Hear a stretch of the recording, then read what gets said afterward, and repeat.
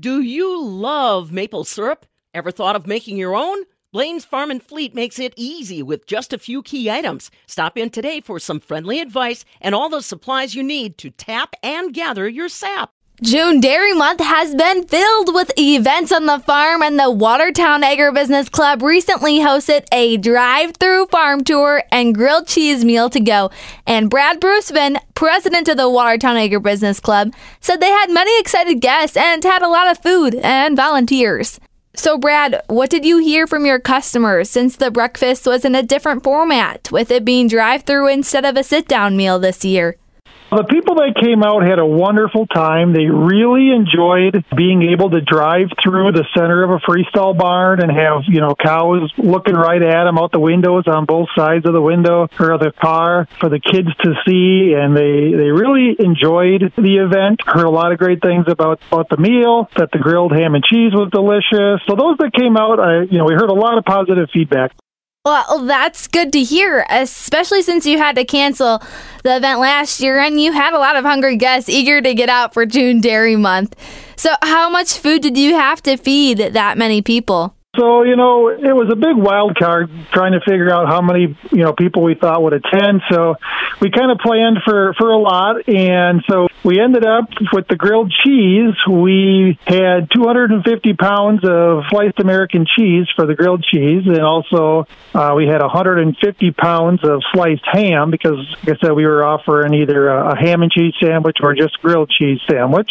And we had 300 loaves of bread, 80 pounds of butter, 187 pounds of string cheese, 375 pounds of yogurt sticks, and 250 dozen cookies, 375 pounds of apple slices, 100 pounds of just the cheese chips, and then, of course, we had the Culver's single scoop coupons as well. Wow, so you had quite a lot of options, and not only did you have a lot of food, but did you have a lot of volunteers as well?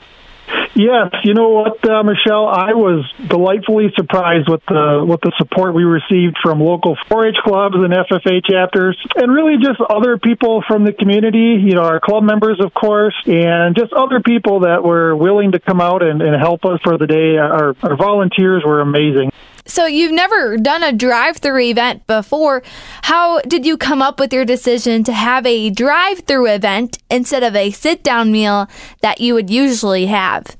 Yeah, sure. So, we started planning this, 3-4 months ago at least. And at that time, there was a lot of uncertainty as to, what would be allowed with large gatherings and that sort of thing. And so we kind of, we actually had a different farm in mind for our traditional breakfast. And when we decided that we wanted to plan an event that we knew that could happen, regardless to what happened with, the COVID restrictions and all that stuff. So we knew if we did a drive-through event and set it up and had a meal to go, that it was a fundraising event that the club could pull off regardless to what the COVID restrictions may be at the time. And we were, to be honest, a little concerned about the number of volunteers we would have to help us. For our traditional breakfast, it takes a lot of people to do an event like that. And with everything going on and some of the changes in the 4-H world and stuff, we were a little concerned as to how many volunteers we would get to help. So we made the decision to go with the drive-through farm tour and the meal to go, just based on the unknowns. It's great that you still offered an opportunity for the community to see a dairy farm and ask questions. So were families coming out and bringing their kids just like they would at traditional breakfasts on the farm? Yeah, the neat thing was there was a lot of kids that, parents kind of unbuckled them as they, slowly drove through the farm, and the kids were kind of bouncing off the windows, if you will. But, certainly I think the kids really enjoyed it, and lots of smiles when we handed them chocolate milk at the end. I think there was a lot of stages along the way where people could stop and talk and get some information or ask questions. So, yeah, I think the kids and parents alike, I think everyone that attended really enjoyed the event. Well, that's good to hear. So these funds are not only supporting dairy farmers with the dairy products that you use, but when a customer supports brunches like yours, where do funds go? Yeah, so our event's a little different, where we are the Watertown Agribusiness Club. Our main purpose is to support agriculture and other businesses and stuff in the Watertown area. Our biggest way we do that is with scholarships for students that are pursuing careers in agriculture. We give out a lot of scholarship money. Last year, we were able to give out $12,000 without even, not having a breakfast. And the year before that, I believe it was $16,000. So, we provide a lot of scholarship for students pursuing a career in agriculture. And not only that, but we also do a lot of support of local projects, 4-H clubs, and FFA chapters that are like, for example, the Johnson Creek chapter when they built their greenhouse a few years ago. We made a donation to that. And not only that, but we support the youth at the Dodge and Jefferson County fairs with the meat animal sale and the small animal project and those sort of things as well. So all of the dollars, they all go back to the community, really in supporting the youth in agriculture. Brad also says that even though it was different than what they would have typically done for a dairy breakfast, that they are appreciative of the work from those involved in agriculture.